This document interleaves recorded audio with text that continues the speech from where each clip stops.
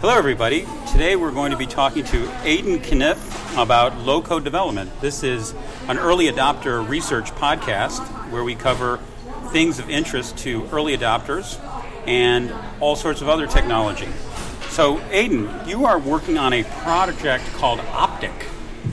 You can find out more about it at useoptic.com, but what is the project and how did you get interested in it? Yeah, so Optic is a tool for programmers, and we're trying to bring some of the promises of low-code development to the programmer within their current workflow. So Optic is a really smart code generator that can actually read your code as well as help you generate it. So it can help you maintain the code it generates over the long period of time that you're using it for. So this is really interesting because when you think of the word low code, almost everybody who's using the word low code or no code is trying to bring people who don't code or people who have low skills in coding in order to the world of software development. Mm-hmm. But what you're doing is you're actually saying, how can we make people who do code less? So your target audience is a bit different, isn't it? Yeah, so I actually started on the other side of it. I made a low-code tool called DropSource, and what I realized from that is that almost always you'll reach sort of a limit of these platforms and end up having to maintain the code yourself or convince the platform developer to add features that you need.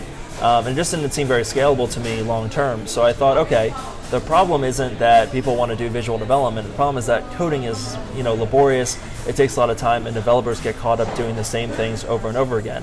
So how do we make this, every single developer more productive and let them focus on the work that really matters and use sort of the automation tools we have to automate the code that they're already writing?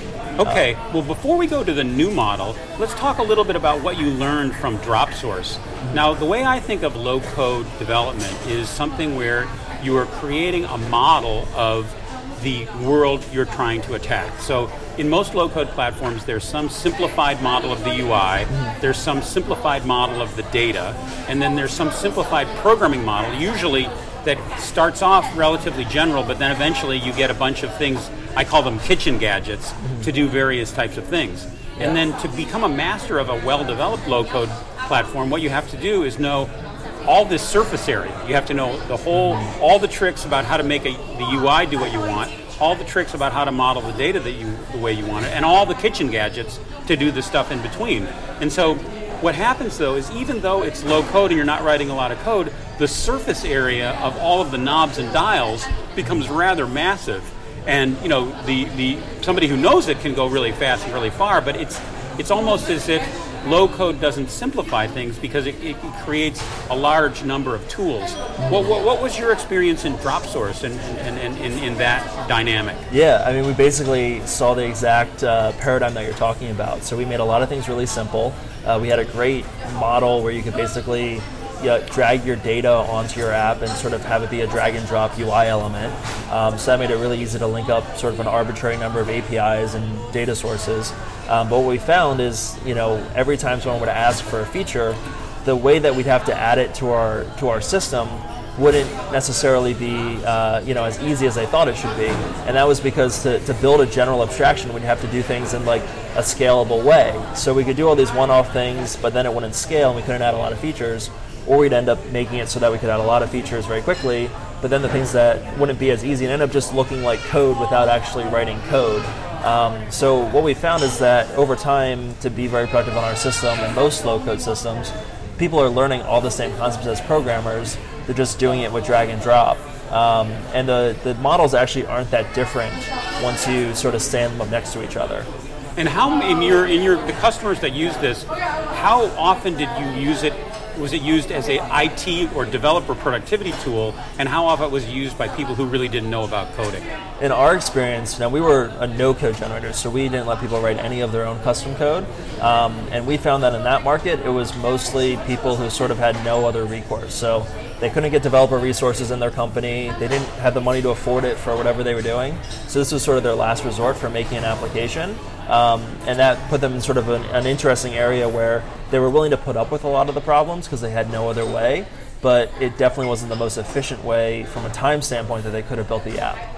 Now, now you had a realization. You sold this company, DropSource, and who bought it? I sold it to my investors, so I just exited personally to work on some new stuff. Okay, so you were taken out by your investors, and they continue to run the software, and it's focused on mobility applications, right? That's right. Yeah, we do native iOS and Android apps, and they've been able to move it more upmarket. We've got some enterprise clients now, but there's still, the bread and butter is still people who are non-programmers building it. Okay, so now all of a sudden you looked at what's going on with programming, and you said, wait a sec. From the conversations we've already had, it looks like what people have been trying to do when they focus on improving the life of programmers is make it easier to learn a programming language. Yeah. And then what you've said is, wait a sec. It's not about learning a programming language, it's about making the process of coding more systematic, more automated, more uniform, so that you factor out lots of things that reduce productivity and reduce quality, and then you allow people to work on just that part of the program that is actually adding value. So how does it actually work? How do you actually achieve that? Yeah, so we've used a lot of the advancements in machine learning and pattern matching to allow Optic to basically read your code. So it'll look at code, maybe for your backend, and it'll say, okay, here's the API. Like, it goes from just the raw code to... Okay. Sure. Okay, cool. Guess we have 5 minutes left. Yeah. But yeah, it'll go through, it'll look at the code, and it'll say, okay, here's the code that represents our API. Here's how the code that represents, your GUI, all this stuff. And it can recognize that it's already there. So you can add stuff to it, you can change it around, and it's still going to be able to be read by Optic. And because Optic can read it, we can present a higher level abstraction that you can interact with. So, for instance, if you highlight over, a model, it'll read out all the fields in that model and then say, hey, do you want to generate CRUD routes for these? So create, read, update, delete routes in your API. You just hit the button, there's no manual input. It'll just read the code like a developer would and then write the code based on that. And when you say routes, what do you mean by like a route? Like an endpoint in a backend. So like the get this, whatever, post this, whatever. Okay, so you were able to write simplified APIs on top of the lower level APIs. Exactly. So you sort of build this entire application. When you think about what an app is, it's just like basically transforming one kind of code into another. So you go from your user model to an API that creates instances of those users, that goes to forms that show up in your app, that go to validation code, and all this stuff is dependent on one another. So Optic can basically take one thing, turn it into the next thing you might need, and then over time, because it's able to read your code, if you change something, like let's say we change our API, Optic will generate a pull request that updates all the related code on your front end and other systems that consume that API. So all that sort of manual, tedious moving stuff around is being automated. So all programmers really have to think about is the design of their system and some of the complicated algorithms and stuff they're building on top of this. And so it's as if you take and you created these sort of standardized units, but instead of collapsing that standardized unit into something different, you actually leave it there as a standardized piece of code that the developer knows is not something they should touch. Well, that's the thing is they actually can touch it. Right, but then you lose the ability to do some of the other stuff. Yeah, you don't lose the ability. Okay. That's really what makes Optic special. Is it's treating every piece of code sort of independently. So if the developer adds stuff in certain places, it's still able to work in this whole bigger system. And that's really it can recognize the part of the pattern that's still in place. Exactly. Okay. So I mean, it'll get very technical if I explain it all now, but it can recognize the pattern even if it's been changed. There's obviously some like crazy changes you could do, like if you change an apple to an orange. That make the pattern unrecognizable. Exactly, but for most of the use cases, it's going to still work, and this really is just an accelerator. So I think about DevOps a lot because if you look at what's happened in DevOps the last 10 years, all the IT people used to manually configure all their servers, and it was thousands of people working on this one problem, and now it's a script. And developers love that because it automated all the stuff that was very routine and that they didn't enjoy doing. I almost see Optic as the same kind of thing for programming. You can configure your application to work and to be written in such a way that it scales however you want it to, but all that sort of boring in-between work you're doing, the scaffolding, the boilerplate, all this stuff, can just be completely taken care of. Now, when you do this, what you're essentially doing is you're taking a code base and making it much more systematic, much more uniform. Mm-hmm. And so there's been some really interesting things done where people have taken like language like data log and used that as a way of expressing constraints about queries, and then implemented the data log language on top of something like cascading. And there's an open source project called Castalog where you can identify a bunch of things you want to get out of your data lake, and then it will compile and create a whole pipeline to get it out. And so it seems like that one of the things you're doing is by making that source code more systematic, you're paving the way for creating on top of it domain-specific languages or other higher-level low-code constructs, so that you can now then have somebody express their requirements in this domain-specific language. But then then that directs the surface area of the code you've written, and so you have these kind of cascading levels of abstraction. Have you found anybody that's doing that with Optic yet? Yeah, so we did a Launch Hacker News a couple days ago, and we had like a whole slew of companies that now see the potential because Optic sort of goes two-way, and they want to build on top of it. So Optic, they'll be able to read stuff out of Optic to show in their DSL or visual language, and then when you change it there, it can save that back into Optic by writing real code. Well, not back into Optic, but back into their code base. So you sort of jumped ahead to like our long-term goal here, but Optic is really going to be an API for your code. So that maybe Salesforce needs that API to help build an app on top of your code base or help you configure options for something. Maybe it's a low-code generator, maybe it's a no-code generator. But the idea is like, instead of these big monoliths that try to control your entire code base, there could be very specific micro editors that just sort of pop up, like you do something in a DSL or in a visual tool, hit save, and then it's just going to save as real code into your project. And some of those things might be used by developers, but some of them might also be best used by a designer. So imagine if a designer could basically open up in Sketch or Figma or one of these visual tools your application, change a few things, hit save, and then instead of it just saving an image, it'll actually save a pull request that goes to the developer to approve or reject. So, if you look at the history of like major enterprise software that's been successful, a lot of it has all been about creating a proprietary language that actually allows somebody to have the abstractions that allow generations of technology to change underneath, but the application to stay and live in its sophistication. And so ABAP is the SAP way of doing that. And then at Salesforce they have Apex, which is their own language on top of their Force.com platform. And so what you're really opening the door to is now, if I'm Citibank or JP Morgan or Walmart, what I can do is I can create my own domain-specific language for warehouse applications or supply chain or certain types of risk management. And instead of having to be constrained by some application some vendor's giving me, I can actually write code but not have to be as much of a software engineering firm as I would have otherwise without it. It seems like you can lower the cost of having really powerful applications. Yeah, so some of our early users have sort of figured that out on their own, and they're storing like the high-level constructs in, we have a Markdown importer basically. So they're writing like, here's what our user model looks like, here's all the routes we want on our API or whatever in Markdown.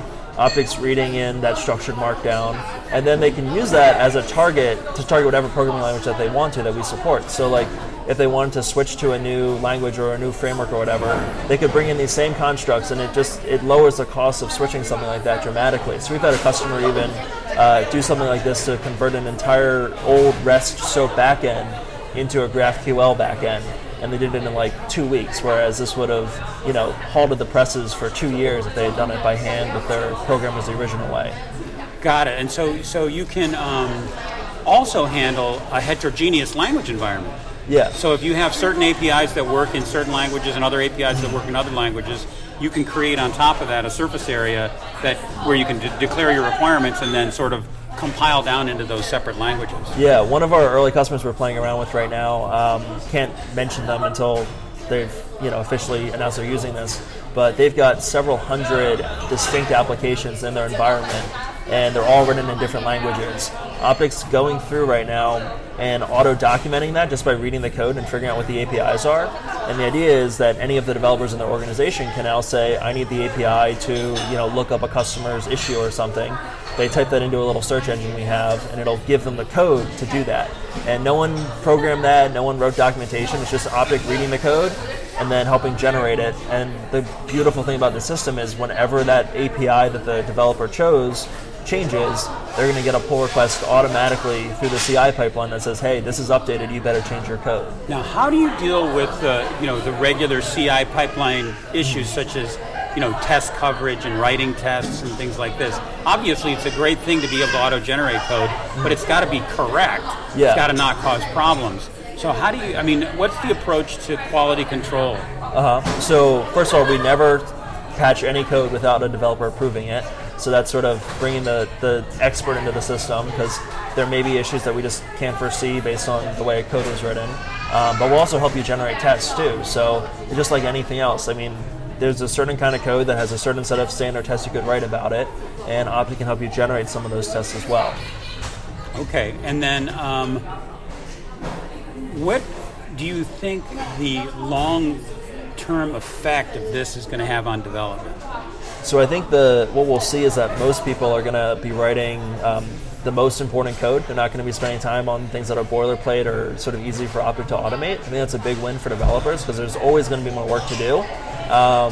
And no one's going to lose a job because of this. At the end of the day, there's just going to be more opportunity and more things they can try, and every organization will be able to move a lot faster because of tools like this. But I also think there's going to be a whole new sort of change in the low-code market where you're going to see more atomic tools. Like, right now, if you sold a tool that just automated one part of a code base, it'd be really hard to do because people are looking for this general automation.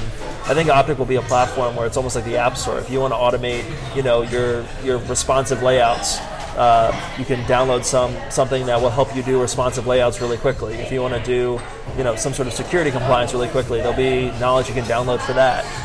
And I think it's going to create sort of a much more much less monolithic sort of low-code environment that companies can sort of pick whatever pieces they need and integrate that knowledge into their code base. Well, thanks, Aidan. This is really an interesting conversation. I really appreciate your getting together with us at Early Adopter Research. Yeah, absolutely. Happy to be here. Thanks for having us.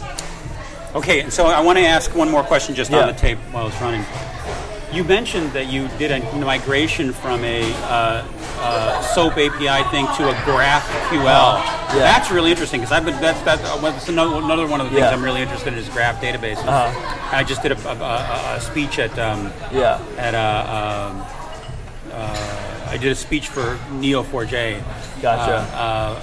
At a tour they gave, and so now what you talked about is really interesting.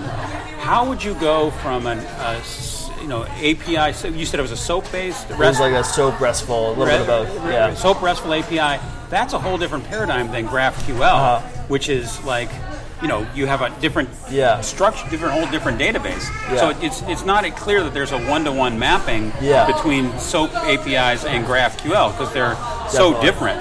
So how is? I assume there wasn't a one-to-one mapping, but you assisted in the transformation. There was a few things here and there that they wanted to do by hand because of that. Yeah. But so how did that work? Really, what we did is we were able to automatically read that API.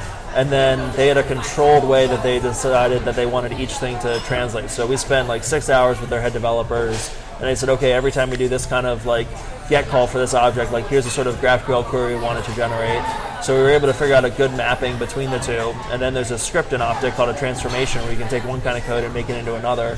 So we basically will transform all those individual routes into a wrapper that allowed it to work with GraphQL. So there's still SOAP and REST routes underneath, but on top of it is a GraphQL interface that they're able to use on their front end because a lot of the different routes and stuff are... okay, so you're basically implementing a GraphQL query engine, but underneath it, you would translate it into... Exactly, that's what most people are doing because like there's not really a GraphQL endpoint. There's usually just like... there's an old API that needs to be sort of GraphQLized. Got it. Okay. That's what GitHub did too with their GraphQL endpoint. It's not... It just wraps sort of the other stuff that they have.